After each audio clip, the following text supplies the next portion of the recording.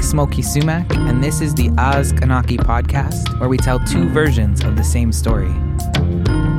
Here on ʔasqanaki, we understand that colonization is the breaking of relationships. It is our original instructions to hold relationships at the center of everything, whether that be relationships to our lands, waters, children, plants, animals, or to each other. In the spirit of respect for our relations, I send out a prayer for ʔasqanaki, all living things. I hope that you, our listeners, are finding space to breathe, rest, and find joy and pleasure today. May this episode bring you something needed.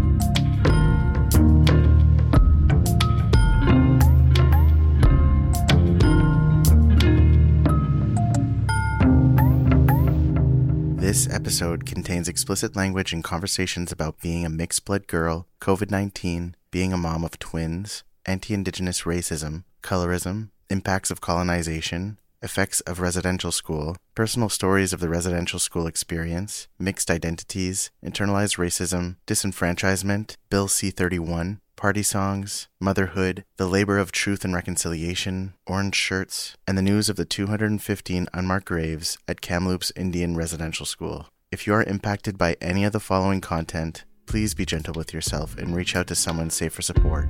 You are not alone. Thank you for listening to the ʔasqanaki podcast.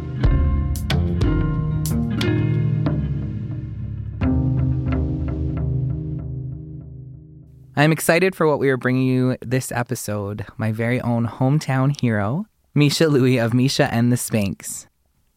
To continue in this spirit, let me tell you about my relationship to Miesha.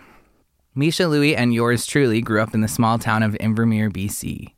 A few years older than me, what I remember most about Miesha was just how cool she was, and still is for that matter. I have had the immense privilege of getting to know a lot of incredible Indigenous musicians, artists, writers, and performers, and I have to say that Miesha remains one of the raddest people I know. Growing up, I would go to punk shows often hosted in weird places like the Alliance Church behind the IGA or downtown Invermere on a temporary stage for Valley Appreciation Days.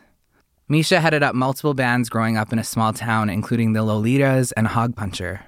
All these years later, she has found a home with Miesha and the Spanks being the many drummers who have partnered with her on stage. Sean Hamilton is her latest and longest partner, and together they've spent the last 5 years, to quote their website, building and embellishing their garage rock sound into something almost too big for two people to contain. This episode will feature a couple songs, so you get to hear that big sound from their latest albums. I've been following Miesha's career for years, seeing shows when I can, and what I can say is that the songs that I'm featuring on this episode changed something for me. I'll be honest here and say that growing up, I didn't know Miesha was Indigenous. I share this because growing up, I myself didn't really identify with being Indigenous. I get to do talks and workshops all over North America, and I tell my audience that I was taught all the same negative stereotypes about myself as an Indigenous person as they were. I had a lot of internalized racism, so my not knowing about Miesha's ʔasqanaki identity wasn't about her, but more so about my own stuff. I likely couldn't imagine my punk rock hero being Indigenous, just as I've talked about before in the context of Indigenous literatures. There was literally a time I didn't know we even wrote books or made music. And now I'm happy to say there's so much new work coming out from so many Indigenous writers and musicians that I can't keep up with it all. Something I also feel is necessary to know in this episode, which if you've been following me for any length of time, you likely know already. But for anyone just meeting me now, I'll share that I am two-spirit and transgender.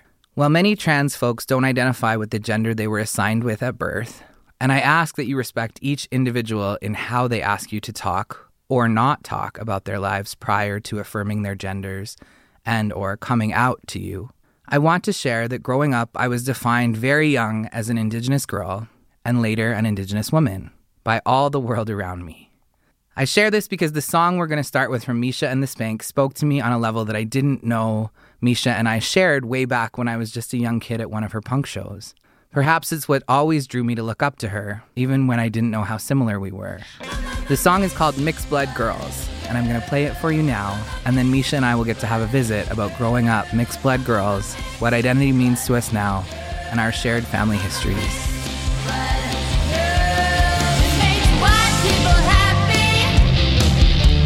Tell me that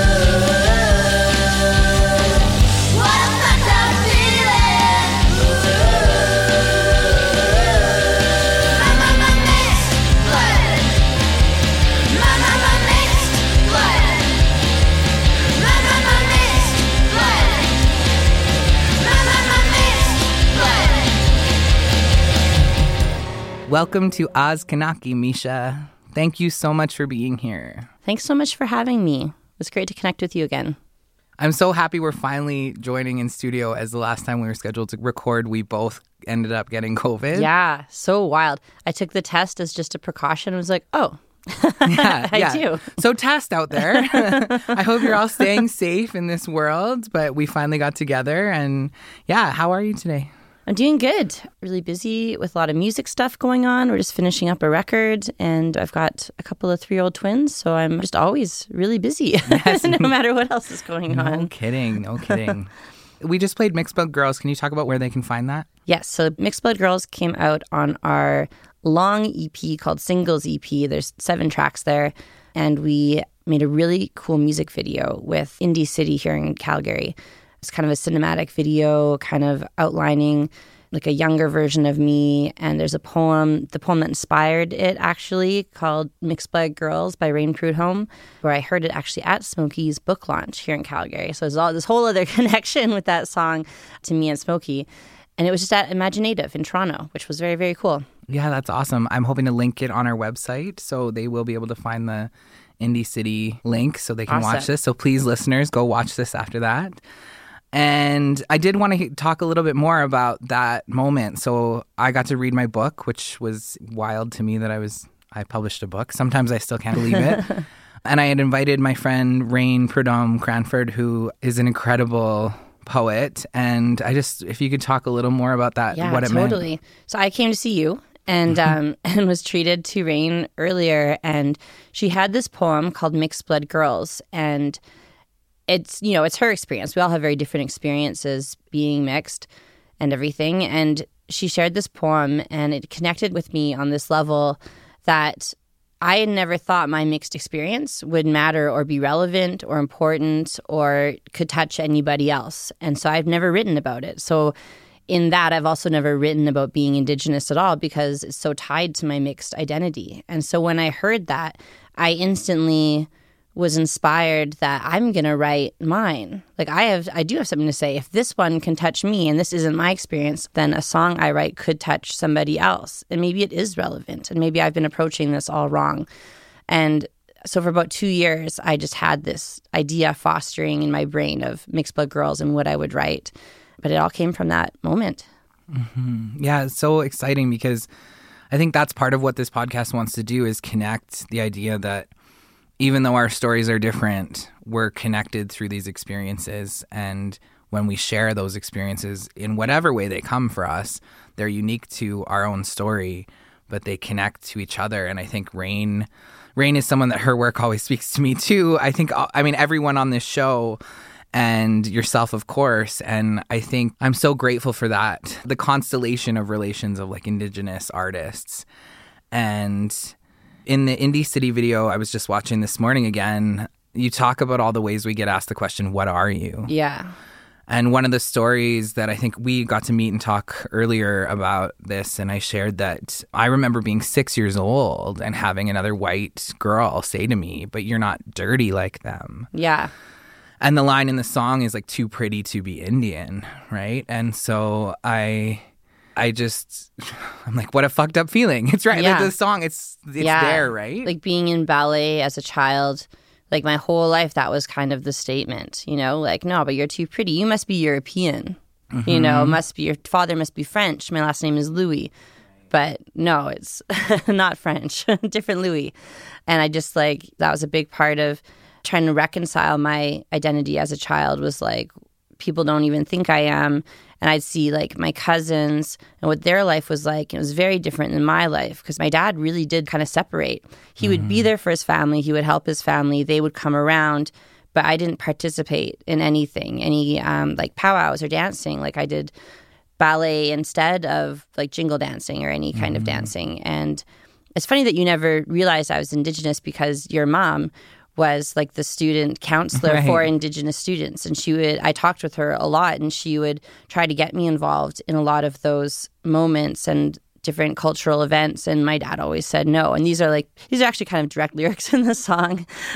Right. He always didn't want me to. And he was always like, we don't live on the res. We don't do this stuff. Mm-hmm. And I think I mean, I can't speak for him, but I think a lot of that was trying to keep me safe. And he saw what his siblings and their kids' lives were like, and they weren't good. You know, everyone was affected differently and survived differently from the effects of like residential school, which my grandmother was at Kamloops. And so I think instead of living like in that trauma, my dad just tried to cut it off. And then thought it would be better for me also to cut it off, and kind of made that decision for me.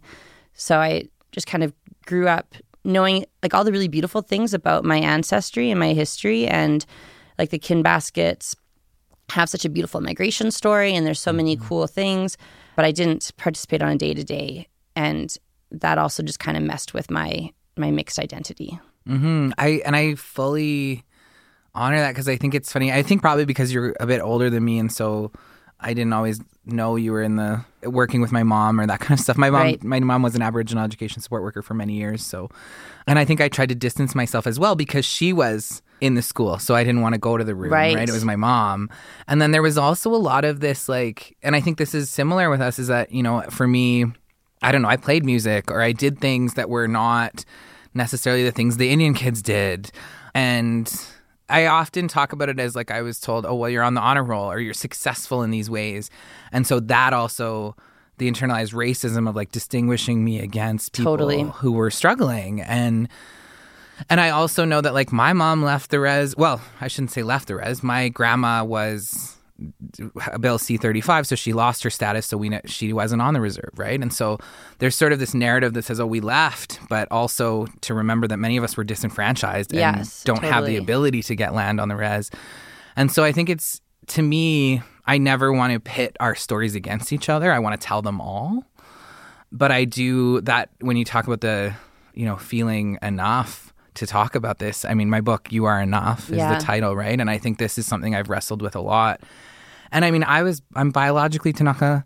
I was adopted and raised Tanaka and ʔasqanaki. I remember somebody saying, you don't think you're Indigenous enough? Like, you have all these stories. And so that helped me kind of connect. And I think we have to share these stories, because one thing we talk here a lot about on ʔasqanaki is that representation matters. And I always have to shout out to Dr. Adrienne Keene for really introducing me to this idea many years ago through her blog, nativeappropriations.com. And I want to talk about that because when I heard this song, I think, like, I wept. Like, I was, like, crying, and, like, then I listened to it 3 or 4 times, and I was just, like, what? Like, there was something that resonated that I didn't even know was still in there, because, you know, I've come out as trans. Most people see me masculine.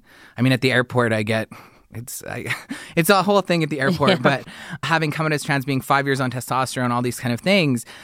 But that line, like, you're too pretty to be Indian, all these years of being perceived as an Indian woman, my body remembers every what are you. I'm remembering a first date where, like, you know, you say your First Nations, and I think the next question he had was something racist about funding, like school funding. And I was like, ugh. And so I'm happy to say that in that moment, like, I paid for my drink and left, but there's been so many uncomfortable conversations. You just like suffer through it. Yeah, and you just sort of are like, and especially being younger, I think part of this is why I went into Indigenous studies, so that I could be like, I could have answers, because you don't always know. Like, the government keeps it complicated, and there's all these layers.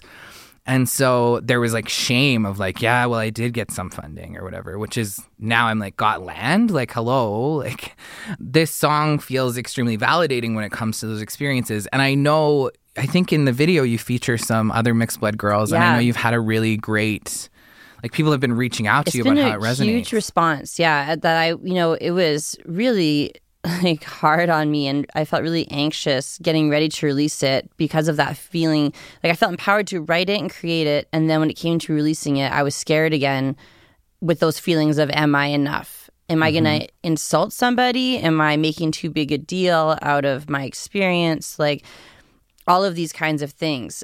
But one of the girls who was in the video came up to me in the bathroom at the Ship and Anchor at one of our shows just to tell me how much that song meant to her. She looks quite fair and quite different from her mother, who I think might even be full. And she's just like, people don't know what I am. I get tossed in different categories. And she was like, I feel all of those things that you say in the song. And that was just like, wow. So this is a real face-to-face person who is feeling this. So I invited her to be in the video when it came time for that. And then I had a few friends that it resonated with as well. And when we released the video, like, I had the comments. I had like one negative kind of thing from someone I think is just kind of a jerk. Right. But for the most part, it was like overflowing with really positive comments and connections and people who the song resonated with. And that's what I really hoped would happen, but was so scared wouldn't. Right. When I think of that opening of like connecting with rain, because I think in literature, I've felt that. And I think also you being in punk rock, it's a very specific genre. Yeah. You've mentioned as well that like you're educating because there's not a lot of, I know there's some Indigenous punk rock bands and there's some, you know, definitely musicians out there, but I think it's fewer and far between. Yeah. If I think of Indigenous literature, I can talk about like a canon, right? And I think you're leading the way in your genre. Thanks. I definitely don't often. I get really excited if I see another Indigenous person in a band, which is kind of how I used to feel about finding another woman in a band. Mm-hmm. Now, like, that's definitely starting to level out, and I hope that next it's like Indigenous. I mean, there's a ton of great Indigenous music, just not a lot of rock and punk. Right. Yeah. You know, I've been a huge fan for, it's like forever. Like, I feel like I'm always like, oh my gosh, I'm fanboying over here, but I wanted to say not only were you my hometown hero, but I want to share, I'm hoping on the website I can share the photo of you, the pregnancy photo with like pregnant with twins in the leather jacket with the braids. Like I just was like, I was blown away by it. And I was like, oh, this like super powerful. And you were just mentioning actually the woman who came up to you in the bathroom and talked about that looking different. And I just wanted to give a shout out, and I have a gift for you, but one of our other episodes was with Tasha Spillett Sumner, and she has a new children's book out. I think I gave you I Sang You Down from the Stars. So she has a new one out called Beautiful Me, Beautiful You, and it's about looking different. It's about the mother looks different than the child. And so I know you have 2 Black and Indigenous children. Yeah, my husband is Trini. Yeah. And so what do you call them? Trini? So I call him Trini Nietzsche. Trini Nietzsche. That's so, I love it. And so I wanted to talk a little bit about, I mean, I know this is a huge question, but like how has bringing the boys into the world changed your perspective on some of this, or it's definitely, I mean, you know, I always had a longing to learn more about my culture because so much of my youth I didn't get to learn a lot. I didn't learn my language, for example. You know, I didn't get to participate in a lot of stuff. And so I've got this like, maybe it's just this maternal feeling of wanting to make sure my kids have that, or at least have the option of that. So I've been slowly learning ʔasqanaki via Chief Adam School near Kamloops. I was doing the online program, but I was right when they didn't have daycare yet and stuff, and my album came out and I had to kind of quit. But I learned a few things, and so I like try to say animal names with them in different languages and stuff, and like Otis really is taking to it, which is really cool. So I can kind of learn with them, which is kind of an exciting thing. That's awesome. I'm not really honestly, I'm not really sure about getting them into dancing and stuff. Like I don't really know where to start because I'm in Calgary and I'm not back at home in the Valley. Mm-hmm. So that's something I'd like to just present them with, see if they're into it, see what they connect with. But I definitely just have this, I feel a different kind of responsibility in how I project my music and my songs and just my art in general. Like I used to, I mean, I think it's also aging, but like I used to be more focused on like party songs and like love songs and frivolous kind of stuff. And now having some meaning behind what I'm doing is more important to me than it's ever been. Mm-hmm. And I think that's definitely a combo of motherhood and age.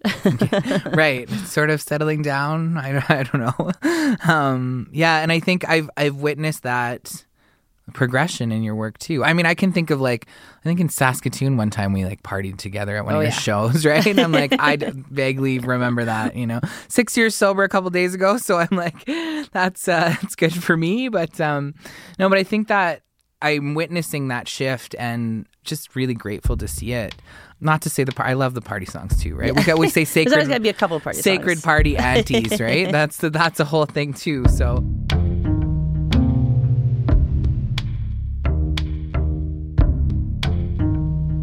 I've been thinking about, you know, mixed blood identities, and also I think often our Black and Indigenous kin there's an erasure happening there. I know that there's been conversations in big media, for example, Reservation Dogs, there was a conversation about that. And so I do want to honor that, the mixed identities, that when we say mixed blood girls, we can be talking about Black and Indigenous as well, right?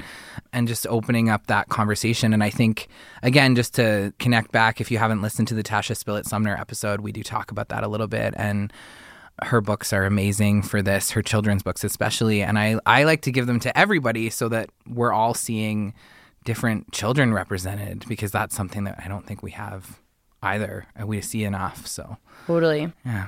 I will say, like, during my pregnancy, something that really flashed me back to what it felt like to be a mixed blood, like, child was the amount of comments of, like, oh, they're going to be so beautiful. Like, the perfect mixes of, you know, like, it's this petri dish of, like, the best parts of every race are being put together. And I know it's meant to be complimentary, but it just, like brings your hair stand on end. You know what I mean? Yeah. And it reminded me of being like 6 in ballet and being like, oh, too beautiful though to be Indian, right? You know, but I've got like, oh, that beautiful tan skin, you know, just those people putting those pieces together of like, as if there's a bad part of that race and you skipped that one, you got the good one instead. Right. And this weird, like I always think about it as how white people are aiming for that look, like the tan and this whole thing, and yet not too dark, right? And that idea of like darkness. Right? And I mean, we talk about it even in like Disney film representations, right? The idea of darkness and the villain, or like fat and the villain, or all of these kind of ableist representations as well. And so I hope we're in a changing world. I know that I see a lot of Indigenous representation and Black representation that is, you know, written by and for Black and Indigenous people that is creating a different world. And so I challenge our listeners to always go out and look for that, because, you know, I recognize I have a lot of non-Indigenous friends, a lot of settler Canadian friends that are like, hey, can you recommend stuff? Because it is still hard to find. Mm-hmm. And so we need that representation does matter. And even things like, you know, Band-Aids or ballet tights. That was a new one that you were talking about ballet earlier. Yeah, skin tone tights. Like, were always so bizarre. Right. for me. Band-Aids, all these different kind of things, right? And or like the Indian red color. Like there's all of these really interesting things that happen. So what a gift to be talking about all the representation and this stuff with you. And I want to, you mentioned your grandmothers, you mentioned residential schools, and I think the other song we're going to play is Dig Me Out. And so I want to talk a little bit about that, and that both my grandmothers attended St. Eugene Residential School. My grandma Sabina was Tunaka and ʔasqanaki, and I know that we talked about you knowing my mom well. I want to honor that ʔasqanaki connection and the intergenerational survivor connection as well that we both have. I know that you wrote about this on your track, which we're going to play to close out the episode. I think this is usually where some folks might include a content warning. I want to remind listeners that you can turn off this episode at any time and take care of yourself. However, if you're a settler Canadian, I ask you to return when you are able and make a commitment to listening to the truth. As my elders say, Canadians seem to have skipped the reconciliation part and forgot about truth. The last thing I'll say is that if you do feel heavy as we're talking, Miesha's music is one of my go-tos for moving energy through my body, so put on her album and dance it out. And that said, I think I want to spend the rest of this episode really talking about that truth. And as we know, in May 2021, the community of Kamloops ʔasqanaki released the news of the 215 unmarked graves at the Kamloops Indian Residential School.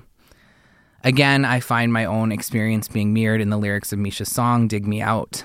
I know that the title at first gave me a sinking feeling. I was like, oh, okay, Miesha, we went there.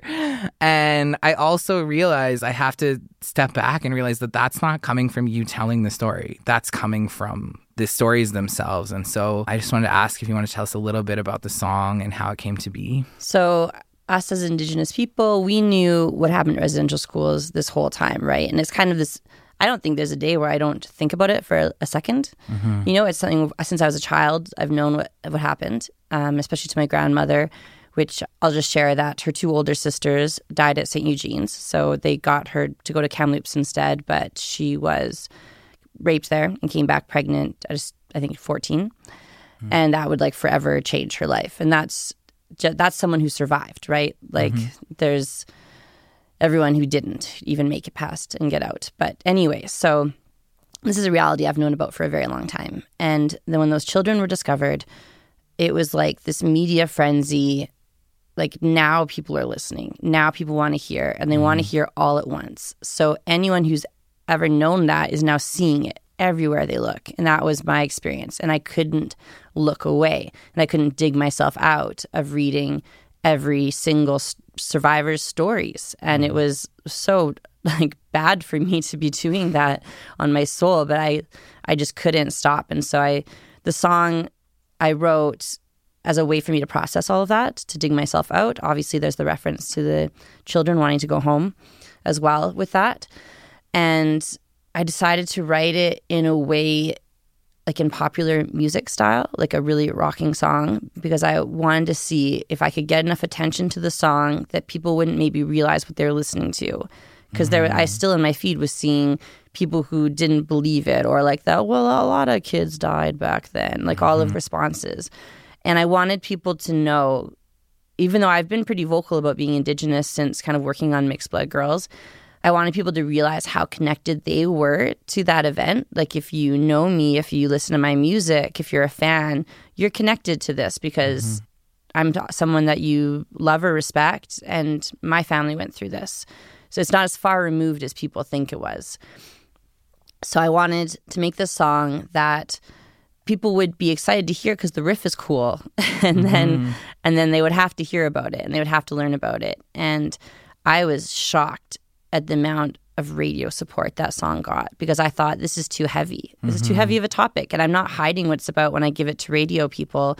It's in the press release, you know, like it's very prevalent. And they were still playing it on like X929 here in Calgary. And it got a ton of ads on places like not just the Indigiverse, not Indigenous focused stations, but on like The Zone in Victoria and The Edge in Toronto. And people were playing it and listening and writing to me about it. And I was like, wow, like this, what I wanted to happen happened. It got like people would listen to it and they would have to learn something. Yeah. I think it's an incredible way to talk about it, right? Because and the fact that you chose this song, because I was like, yeah, this is a jam, and also like, right? Like it does hit you, and it's like, again, the two versions of the same story, right? And the story that I want to tell in this episode is one of my uncle's work, Dr. Christopher Horsethief in the ʔasqanaki Nation, and he's worked with elders and language and knowledge holders for decades. So when the news of the 215 was released, of course, it was talked about, and this is what you've shared, right? That we didn't have a choice. And I think that's the other thing that happens is like, I had to keep reminding people, like the Truth and Reconciliation Commission started in 2008, was closed in 2015. There's an entire chapter on Mark Graves. Like we've known these stories forever. And I think my uncle was like, yeah, I mean, we have hundreds, thousands of these stories really. And he shared one that struck me that illustrates just how common the deaths were. He was at an elders gathering, I think maybe 10, 15 years ago.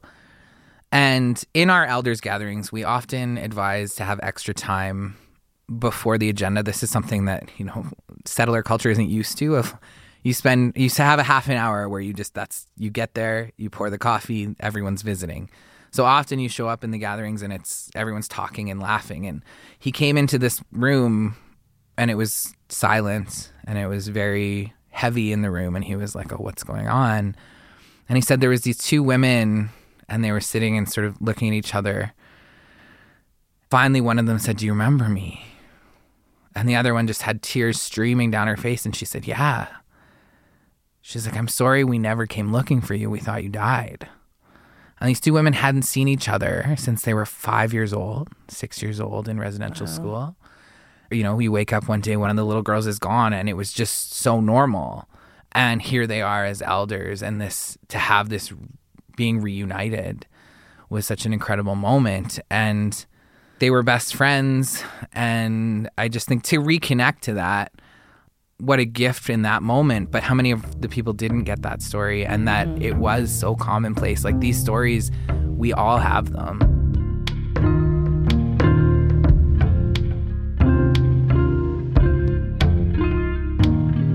I know your own story of your grandmother and your aunties that you shared. And I think one of the things you shared here is talking about like you'll notice when I said that trigger warning, I was like, non-Indigenous people, come back. Mm-hmm. Indigenous people, if you don't want to listen to this, if you need to turn it off and never come back, that's fine, because it's like your family stories, and I understand. And I think that idea of like, how do we look away? Where is it safe to look at this stuff? How do we create safety for us as this is happening? Funny enough, yesterday was flying and it was, wild, and it wasn't as wild as your recent flight that took 12 hours, but it took quite a while. And I got in and then I had to drive downtown. I'm staying pretty close to the studio in Calgary, and I had to drive over the Reconciliation Bridge. And I was like, what is this? Yeah. Which I have now been informed because I posted on my Instagram. I was like complaining about it. It used to be called Langevin, he was kind of considered the architect of residential schools, somebody who had a big part in designing. And so it had been changed. And yet I feel like, I guess I just want to talk about like what reconciliation, like how do we feel about it? As I drove across that bridge, I was like, oh my gosh. This morning I looked at it and was like, okay, I can kind of get there. And I don't want to disrespect any of the Indigenous people involved, because I know we have to do things, but I think I'm just at a point where I don't know if I'm bitter or jaded or, I don't know. I honestly don't know.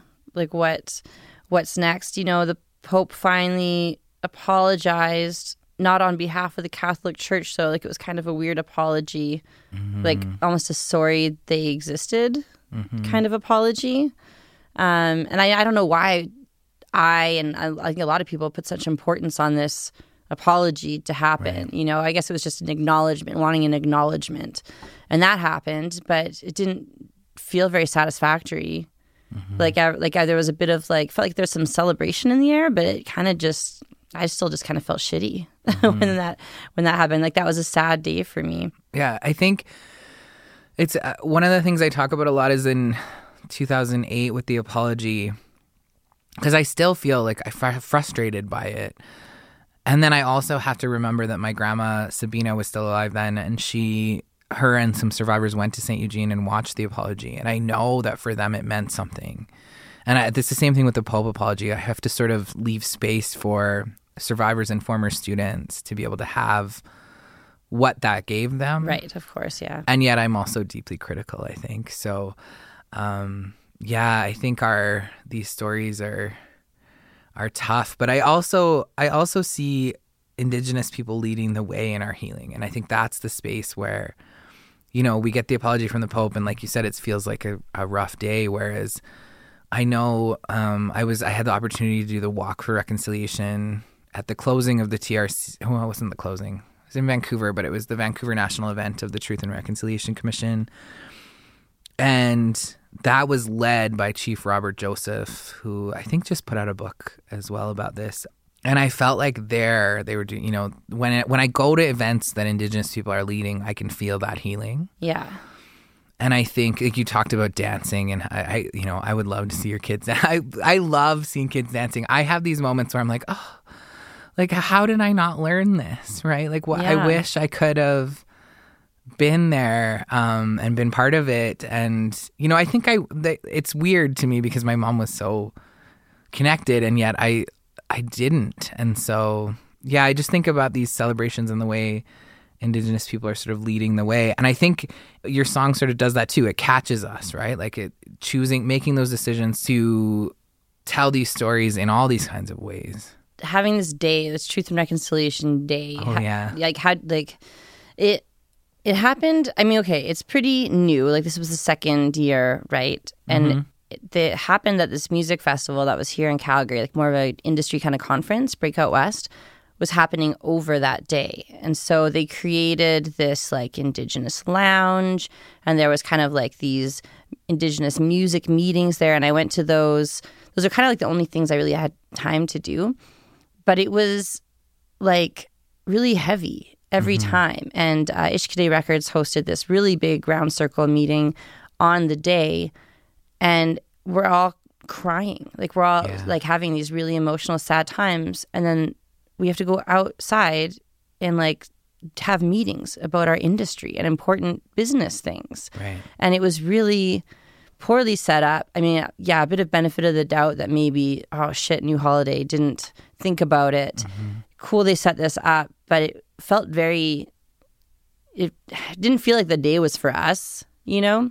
No, and I mean, I think that I always talk about how the first one, like Justin Trudeau was surfing in Tofino on the first like Truth and Reconciliation Day. It's not Day. a holiday. And so and what I talk about, I was working in The Nation at that time, and we got all of these settler people being like, what are we doing? Like, what are we supposed to do for the holiday? Like, are you doing a walk? Or are you doing these things? And we had to be like, listen, the government told us it was a new holiday the same time they told you. And so we now have to plan events. We now have to lead the way. There's like again. extra work. Oh, it's always for us, right? Always work. It's interesting, like how it all kind of rolled out. Like, and even I had accepted a show that night without really thinking about the date. And I was like, what am I gonna say at this show? Like, am I like the representation at this show? And now I have to say a big thing when I can like barely get through the day. Yeah, and I had an engagement party and met my white settler family, about like 30 of his family members. And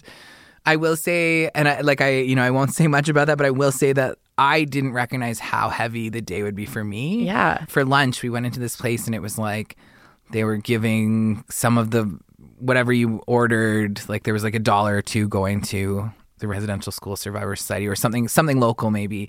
And I like burst into tears and was like, oh, so there's this one hand where I was like, look at, and it was like an Original Joe's. And I used to work at an Original Joe's years ago. And I was like, I cannot imagine this happening 10 years ago.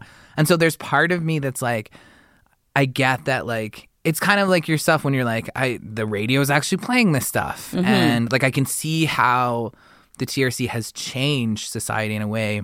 There's a support happening that we wouldn't have seen before, which is very cool. The amount of orange shirts are increasing. And that's also a very cool, it's like, symbols of support. And that $1 thing, that's a symbol of support. And that wouldn't have been there 10 years ago for sure. Right. And I think those are great things. And then here I am like going, why did I agree to do this on this day? Yeah. Because part of me was like, I didn't think that this day would be that big of a deal. And then I was like, oh, of course it is, right? Of course it is heavy. And it was very cute because I want to shout out to the cousins. There was like 3 of them that showed up in orange shirts to the dinner, which was, and you know, of course, I wasn't even wearing an orange shirt to the dinner because I was like, it's a fancy dinner, it's a fancy party. But it was just very sweet, and I had that, you know, that connection. But I think we have to figure out what it looks like for us. And I think what you've said too is that it's always these sad and heavy spaces. And one of the things I've been asking about lately is how do we center Indigenous joy? Mm-hmm. Pleasure, like fun, right? You talked about the party songs, and do you watch Reservation Dogs? Yes. So like the auntie, when the aunties go out, the I'm auntie, like, the health conference. So I'm like, and so there's this piece of me that I'm starting to realize, and I think, you know, I've struggled with depression and all kinds of stuff my whole life. And so I've been like, what is it? How do I choose to step into joy, right? So I guess on that note, what's bringing you joy these days? I mean, my little baby bears, for sure, Arthur and Otis, are like, it's hard, you know, not to just like laugh and smile in the presence of such special little guys. Yeah. You know, they're definitely my medicine all of the time. I'm really, really excited about the new music that we made on the new record. We're like in the middle of approving mixes. And so I'm past the really critical stage of analyzing my work and correcting it, and I'm enjoying it right now, and that's really nice. It's a really good stage to be in because it's going to get really crazy again soon. Yeah. So do you want to talk a little bit about the new work? Yeah, it's produced by the drummer from the ʔasqanaki and Paul Rawson, and we worked with them on our last full album, Girls, Girls, Girls, as well. We recorded in the UK for part of it, here at National Music Centre for part of it, and another studio called OCL, and it is like, I've been trying to figure out how exactly to like describe it, and we're actually picking an album title right now. So it might not be this at the end of it, but I just kind of read in this bio that someone wrote for us, unconditional love and hi-fi noise, and it just jumped out at me, and I was like, yeah, that's totally what the album's about. There's a lot of talking about being enough. There's a lot of enough kind of flies through it a lot, like being Indigenous enough. I write a song about that one jerky comment on the Mixed Blood Girls song called Bully, because it was just this guy kind of harassing me on socials at 4 a.m. for a while, but he's quit. So hopefully this doesn't re-spark it. But there's a song about that. So it's kind of about Indigenous gatekeeping, I guess, is more what it's about. And there's a song called Enough is Enough. And it's about how overworked we can become trying to do, like for me, it's, music, which is my work, and motherhood and my relationships and keeping up with all the cultural stuff I want to keep up with and learn more about. And it's just like an overwhelming of that. So that kind of enough. And a lot about motherhood. I got a song called Mum Jeans and the transition into motherhood. And so it's got a lot of, and also just like being angry at different parts of society. There's some of that on there too. And so it's really is kind of about finding that unconditional love. For me, I kind of found it via writing a lot of these songs, and it's kind of sounds like hi-fi noise. So that's kind of how it all ties together.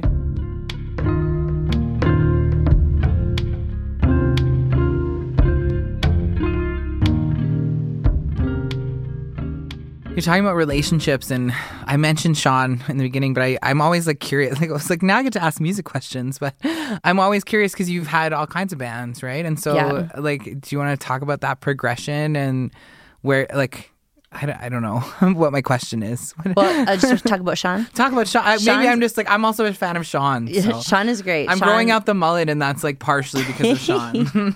Sean joined the band as kind of a fill-in. I think like 2015, and quickly became a full-time member because we're both like lifer musicians, and that's what I was waiting to find. I always kind of had a 2-year expiry date on drummers because nobody wants to live on the road, and they're using their paid vacation days, whereas I'm just going, and Sean's just going, and we're just doing this until we can make it our jobs, which right now it's my job, and Sean is very, very close to it being his job. I think he just can't quit this diner he loves working at, this breakfast diner. And we just have a really great similar temperament, and he's so down to explore all of my stories, like all of the lyrical and that kind of story content is all mine. And he's so supportive at trying to find the right way to make the music embellish it the best way possible. And we have a really great partnership, and I really love working with him. So it's been really fun having him by my side. He was my best man at my wedding as well. I love that. No, that's awesome. And I think part of the reason I wanted to talk about is you mentioned Indigenous gatekeeping, and I'm always amazed when I start doing these episodes and I'm like, oh, I'm going to talk about this. But I have a little bit, well, I was always taught that being Two-Spirit was like we say the taboo things and we push against things. And I know right now there's a national conversation happening, well, international conversation happening about this, the Indigenous identity and the idea of like pretendianism and this kind of stuff, which granted, I will say, like, I understand, there are resources for Indigenous people that should not be taken by non-Indigenous people. And yet I also just want to share the teaching that my Tunaka elders are like, just one drop and you're part of us. Like, come home and we'll help you. We'll teach you. And there's, like, I have been taught by so many of my teachers that we welcome in whoever comes, whoever shows up. And so I think part of the reason I wanted to ask you about Sean is that relationship, because even on this show, we did as much as we could to hold Indigenous artists. But for me, my relationship with our project manager and executive producer, Crystal Strong, they are a settler Canadian, and to me, the relationship is important. And the fact that I actually have someone who's willing to support this project and do these things, and that we can have these conversations and is working on learning and all of these kind of things. I guess I just wanted to talk about that because, you're doing these things in your albums. And I think this is going to sound cheesy, but if I actually think about what reconciliation is, I'm like, that's what it is, right? Like these relationships where best man at your wedding, like you spend time with this person, and how do we actually become good relations to each other? And that's a question that I ask all the time, rather than sort of this idea of, like, people go, oh, good neighbor. And I'm like, well, I like relation better because it's not just the fence isn't keeping us apart, right? So anyways, that's something I've been thinking about with you and Sean. I guess, I don't work with a lot of settlers who aren't supportive and trying to learn and trying to be involved. Like, I just don't surround myself with that kind of person anymore. So I definitely agree that, like, reconciliation is those kinds of shared partnerships where it's not just us and them. Right. I know Sean is always very conscious of, like, anytime we get like, let's say, a ad on the Indigiverse, and he's like, I'm just this white guy though, you know? And it's like, well, these songs are my stories, and it's just the two of us, and I don't, so like what, because my drummer is white, my stories can't be on an Indigenous radio station, you know, like I don't think that that's an issue, but I know he definitely tries to step back whenever the spotlight is on that part of us. We find ways to do that, right? It makes sense, and I appreciate that, and I guess where I'm coming from too is like to center those relationships and say, this is somebody that's important to me and I'm bringing them along. I know in my ceremonial family, there's one lady that comes from New York City. That's what we even have a white lady from New York City. That's what my ceremony leader says. And he goes, and if she can learn how to pray, then anyone can. So it's kind of a joke, right? But it's true. I think whenever I've been in ceremony, whenever I've been in the circle, whenever I've been, you know, even we talked about powwow dancing, we talked about all these things, and I don't powwow dance, but whenever I've been to powwows, like everyone's welcome, right? Yeah. And there are some things where, yeah, you have to close the doors too, but there's always some times where there's like eye rolls, because if everyone's welcome, there's maybe people who aren't treating it with the same respect. But in general, I think I'm open to that and open to these conversations. And I also am like, look at all my family members I would be cutting out if I make it us and them. Yeah, like, exactly. Totally. This is my family. This is who I am. This is, you know, a part of our history. So you talked about being afraid of comments, and I'm like, well, we'll see how this goes. But I think the nice thing is that we do have different perspectives, and that's what I try to bring in with these conversations is I don't think anyone's wrong. I often say if they're not trying to claim Tunaka, then it's not really my business, because that's up to their nation.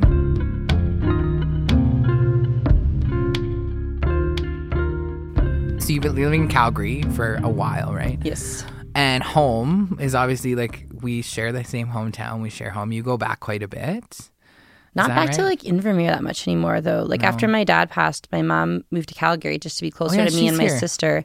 So when I do go back to the valley, I'm like in a hotel, which is so weird. It's so weird to be in your home, and like that home is where like all of my ancestors lived since the Kinbasket migration. So like I feel very in tune to that land and that valley, and it is very weird for me not to have like a place there to go back to. And so my sister lives in Kimberley, which is close by. My dad is actually, his ashes are buried under the last apple tree in the sloughs, which was where his grandmother's homestead was, Cecilia Kinbasket. And yeah, a lot of stories I guess to go with that. But my father is in the sloughs, which is now a bird sanctuary. So that land will always be protected, which is really cool. How it became that way is not so cool, but either way, his spot is always kind of protected there. So whenever we're going through anywhere, even on tour, if there's time, like me and Sean will stop there and I'll go down to the sloughs. And then that's kind of my homeland connection is whenever I go there. It's just like by Wilmer. Yeah. Thank you for sharing that, because I think we talk about this place-based knowledge. We talk about Indigenous understanding and connection to place. And as I mentioned earlier, I talked about my grandma not having a place on the reserve, right? And I mean, and also the reserves are not always where our people were. And like my grandma wanted to be, it's the same thing. My grandma is where her family lived, but that land belongs to the men in the family, right? Because of the laws. And so I think it's so interesting to think about this way of connecting. And, you know, my family is, of course, still in the homelands, and I now live back home, which has been such a trip. I don't know if I'll stay there forever, but thank you for sharing that connection and that complication, right, of staying in a hotel. I mean, especially in Invermere, that's weird. Like the Invermere Inn, or yeah, that little motel just up from by the post office. By the post office, there you go. If you know Invermere, you know what we're talking about. So, yeah, and the Blue Dog Cafe is still there. That's how I was like, I haven't talked about the Blue Dog brownies yet. I always go there.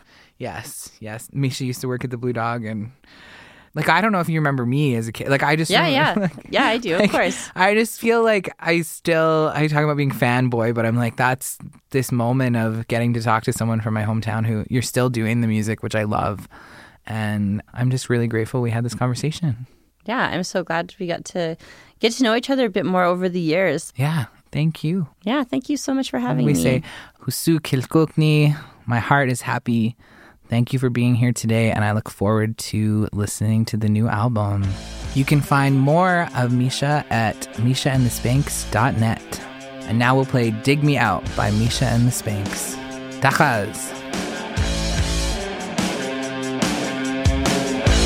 Dig me out from the shallow pit. Get any deeper, I can't get out of it. I get it, I can't look away. I said I get it, it just pulls me like a trigger, baby. Lightning hits me, I can't see. I'm burning up, I got no relief. Wake me up from this fever dream. I can't look at the pages, look at the pages, look at the pages. Oh no,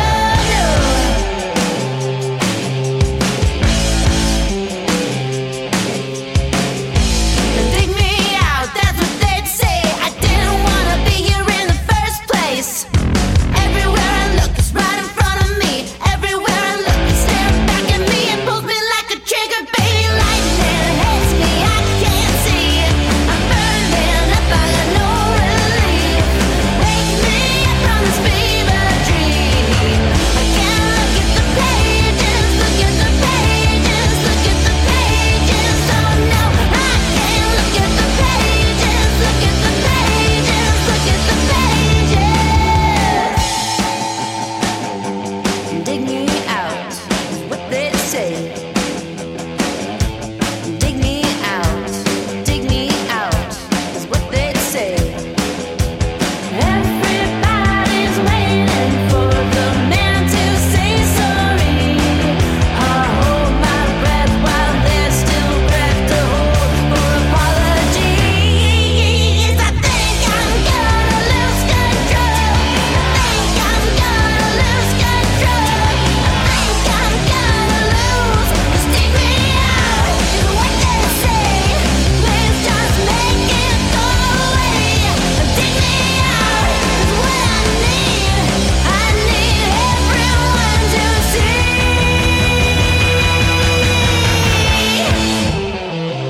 Just dig me out. Just dig me out. Just dig me out.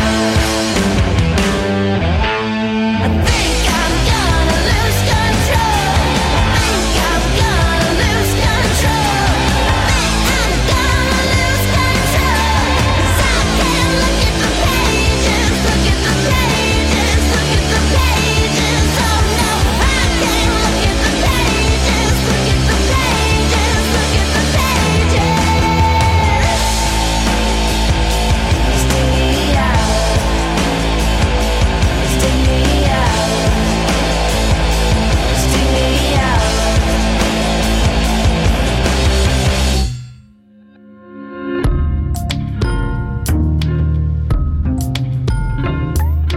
The ʔasqanaki podcast would like to thank our guest, Miesha Louie, and Michael Ayat at the National Music Center in Calgary for the session. Thank you also to our podcast team, sound designer, audio engineer, and editor Grayson Grit of Minotan Music, and producer Crystal Strong of Awesome Artist Management. We would like to thank the Canada Council for the Arts for their generous funding of Season 1.